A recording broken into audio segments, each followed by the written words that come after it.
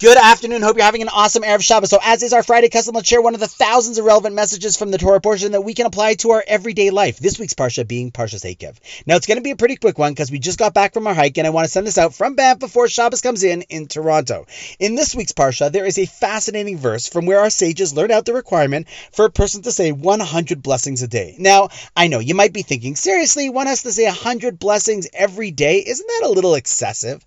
But if you stop for a second and think about it, we're surrounded by so many blessings that we just pass right by every day, from the second that we wake up and open our eyes. And because people don't stop and think, many live in a state of sadness, always wanting or lacking, when that which they have, they simply don't appreciate. So along comes Judaism and it reminds us that it need not be this way at all. Stop. Count your blessings. Now, this isn't God saying thank me over and over again. It's rather God reminding us to appreciate that which we have over and over again.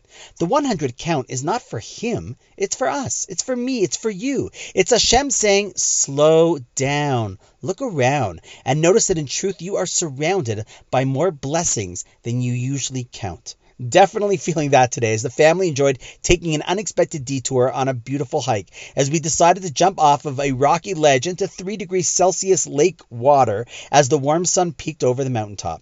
Now one could just say, okay, that's nature. Or they could say, wow, thanks for the water, the scenery, the hike, the little unexpected rock to jump off of, and even the 7-year-old who boldly launched herself off of it.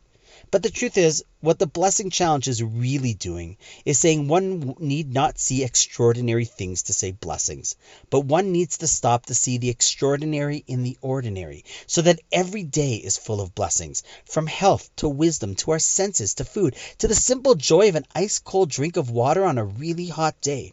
They're all part of the world of blessings that we live in every single day.